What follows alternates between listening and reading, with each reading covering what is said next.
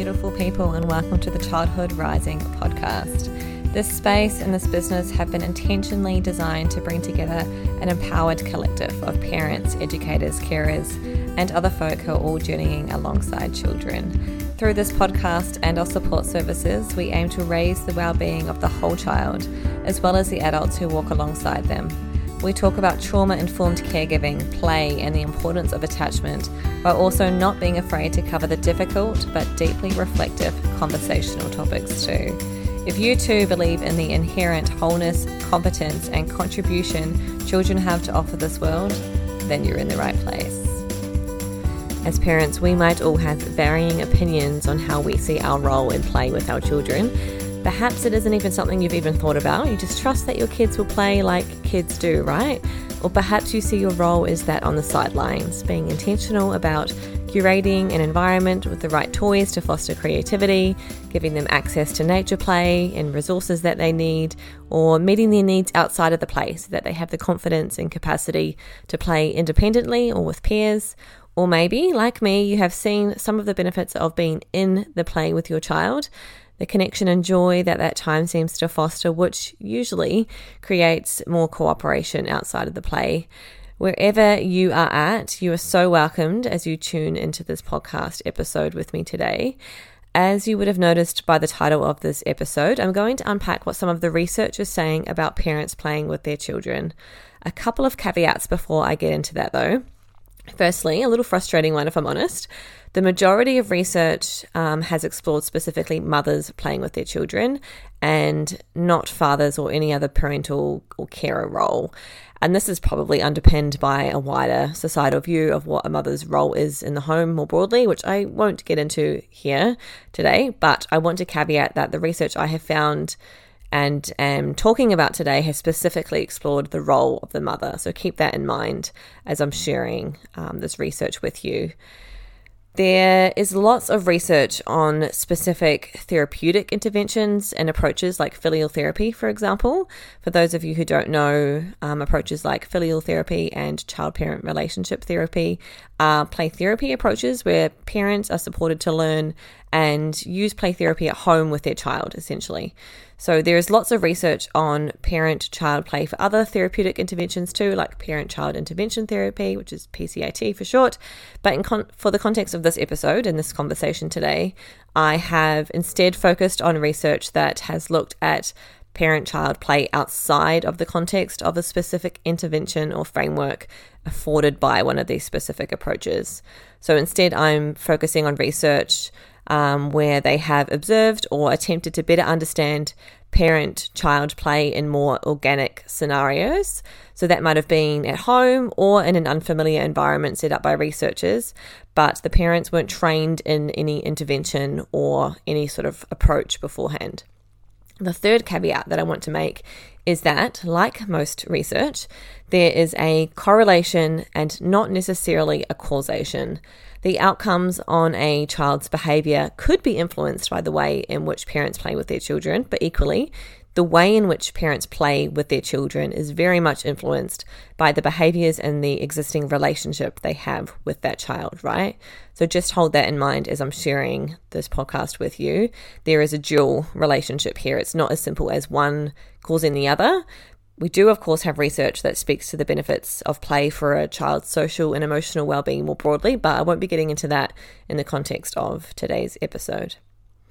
All right, so let's get into it. There are two key domains that I have pulled from the research, and that is the implications or benefits of parent-child play on the behavioural challenges for emotional regulation. So while I'll talk about the benefits like in those sort of domains and those areas, I actually want to focus on the overarching theme that basically says that it is less important how often we play with our child, what we are playing with them, what toys we are using, all of those things.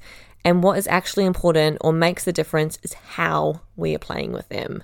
The how being the specifics of what we are doing in that play, what we are saying, how we are engaging with them, but also maybe the beliefs that we might be holding about play or about our child and how this informs inevitably how we show up and play with them. The research overwhelmingly says that this is what makes the difference to the behavioral benefits for the child outside of those parent-child play scenarios. I sort of like to look at this how, so our behaviors and role in the play, as a bit of a spectrum. The first spectrum being that of control at one end and submissiveness at the other.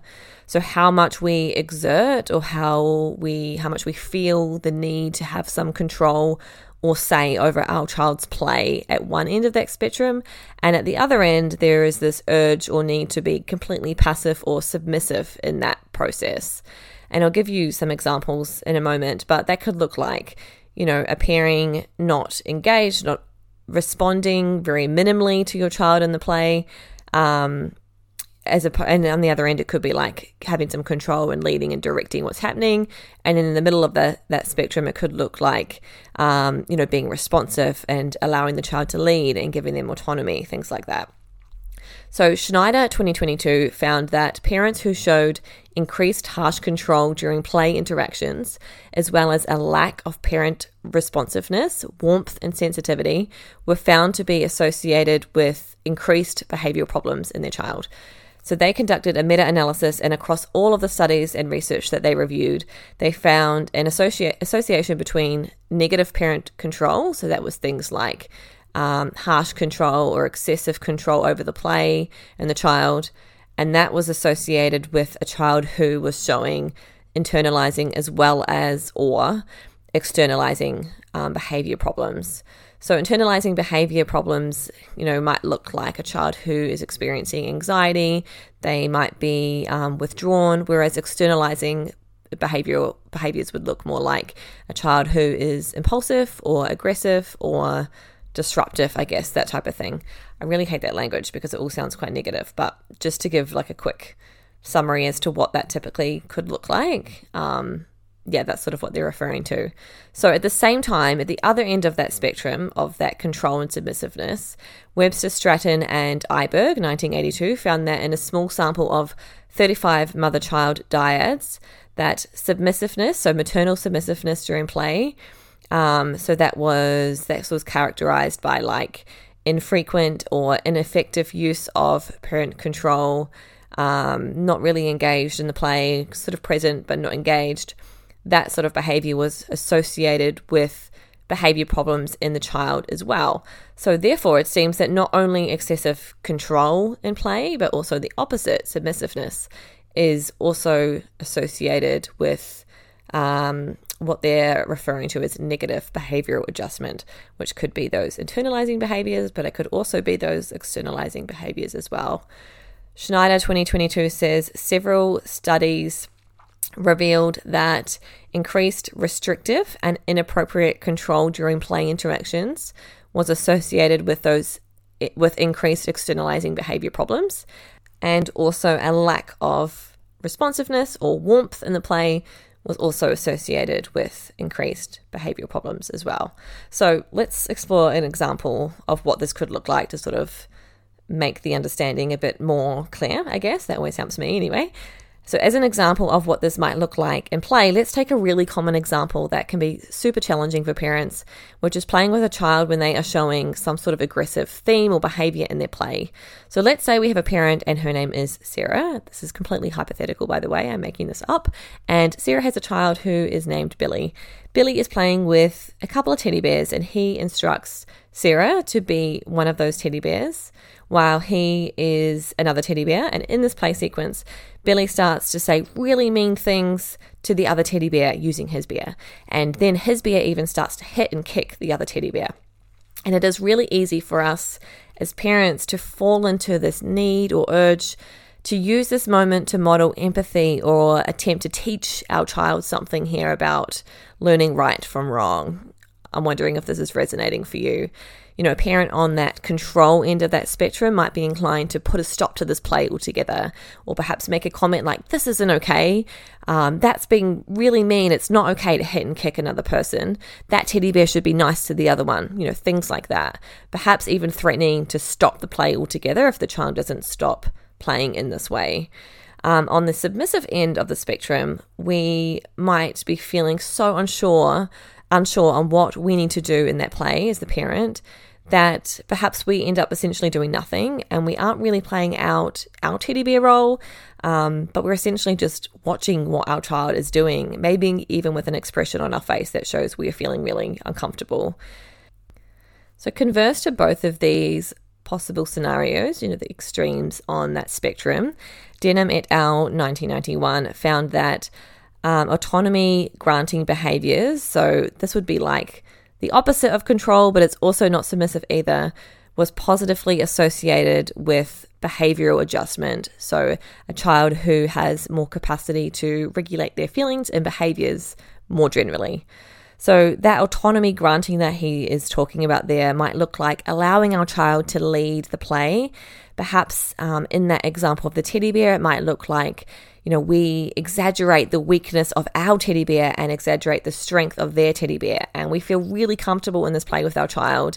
And because we feel comfortable and confident, we convey that to them through accepting their play, through having, warmth in our facial expression or our body language, things like that.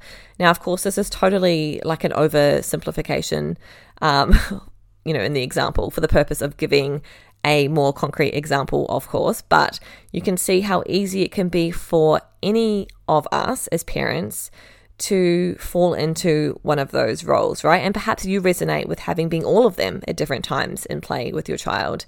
I'm going to circle back to this topic in a moment in the podcast episode, but first I wanted to share the second spectrum of our behaviors in play that I've pulled from the research here and the implications that it had for the children documented. So Schneider 2022 again looked at studies that explored affect, a parent's affect in the play, and a parent who showed positive affect in the parent-child play, that was typically associated with a child who had fewer behavior problems, while negative affect was associated with more behavior problems. So in general, this review revealed that the quality and quantity of playful parent-child interactions were reduced in children with behavior problems of both domains, so whether that was internalizing or externalizing, compared to the children without behavioral problems. So more to that, in their meta-analysis, in their big review, they included studies that indicated that several parental variables during that parent-child play, like warmth, sensitivity, positive affect, responsiveness, were associated with reduced quantity or quality of externalizing and internalizing behavior problems at the time that they were gathering this data, but also later on in childhood and into adolescence. So in contrast to that, inadequate or harsh control, as well as negative affect, correlated with more intense behavior problems for those children in those scenarios. What I really take from this is, so much about how we play with our child is less about the tangible things that are in our sort of conscious awareness, I guess. And it really brings attention to those subtle ways that we communicate too, right? Like it's not just how we are playing and what we are saying. It's also our body language and our facial expressions and what that conveys to our child, right? And I guess in terms of the stuff around having that positive affect, if we are conveying an affect in the play, so if our child is looking really excited in the play and happy, and our facial expression is saying anger, disapproval, frustration, there is a congruence there between how our child is feeling and how we are feeling. And we need that to match in play, right? If you know a bit about mirror neurons, you sort of will understand what is happening there. But basically, by mirroring what affect our child is displaying in the play and doing that ourselves, and we're kind of like in tune there, it's showing our child that we accept how they are feeling right now. And it helps them with making sense of their own feelings and their own expression of whatever there is that they're trying to explore in that play. I guess I also want to say too is that we can only really grant autonomy and show warmth and acceptance and positive affect and all of the things the research is saying is important when we have the knowledge and the skills to do so, right? This stuff isn't necessarily automatic for most of us. And there is so much that underpins how we show up in play with our child. So Desmarais 2006 recognizes that sources of parental difficulties, including intolerance of developmentally inappropriate expectations and a disapproval of particular types of play, result in the tendency to be intrusive, controlling, overstimulating, frustrating, or even belittling in play with your child. That's why I think there is just such a big gap between getting this knowledge out about play, in particular, how it benefits our child's social and emotional well-being to parents, as play therapists or, people working therapeutically with children, or, perhaps even in the education spaces and other professional roles. We might have some of this knowledge, but how can we share more of this knowledge with parents too? Because that has a direct implication to how they are playing with their children potentially. And, further than that, from our own experiences of play as a child, which can have implications for how we play with our kids. Did our parents play with us? Was our play ever criticized or corrected or controlled in some way? Where did we sit on that spectrum? Where do we sit on that spectrum of control and submissiveness that I talked about earlier and play with our child now? Likely has links to how we experienced this when we were a child ourselves, right? Do we have parents that were quite submissive in play with us?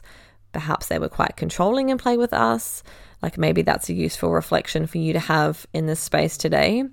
But the point is that we're never explicitly taught as parents how to use play therapeutically with our children, right?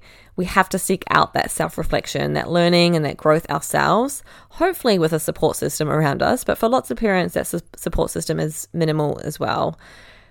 I am running a attachment play group program next month in November to support parents with all of this, to give you the knowledge and the richer understanding of your child and their play and their development, but also those practical skills, including some of the soft skills that I use in play therapy sessions with children, to empower you to use play with more intention with your children at home.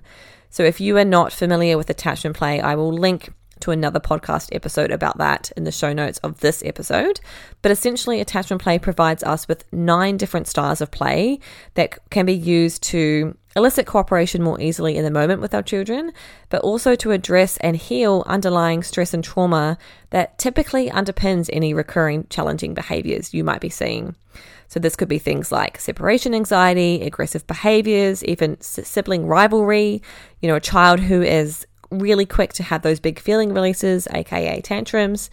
This program is also currently the most affordable way to work with me intensively on attachment play, and I will link the webpage to learn more about the program in the show notes of this episode. You can also just find it on my website. But if you're listening to this episode and thinking, yeah, cool, Hannah, this is all well and great. I get that I need to show positive affect and be warm and accepting, but like, how do I actually do that? Like, what do I say in the moment? And what are the skills that I actually need to have to do that? And you're feeling a bit lost there, then I think that this program could be really helpful for you. As well as giving you the knowledge about understanding the purpose of play for your child, I do give you a lot of practical skills. The thing I really like about attachment play is that there are non-directive and directive approaches to playing with your child in a way that's therapeutic. So if you do have, a higher need to be like more directive in play with your child, there are directive approaches in attachment play as well as non-directive. And so we kind of cover all of that. And it's really helpful for parents to find a type of attachment play that works for them, but also works for their child and really supports their child very deeply too. So yes, if this is something that you are interested in, then I suggest you head over to my website and explore this program. Spaces for enrollments are limited, and we're starting on Monday, the 6th of November at 10 a.m. Perth time, which is 1 p.m. Eastern Standard Daylight Time, I think. Yes, if you have any questions about the program at all, then please feel free to send me an email or a message on social media if you prefer. I am happy to answer any questions and provide support to see if it's the right program for you. But otherwise, I look forward to talking to you again in the next podcast episode soon. Bye for now.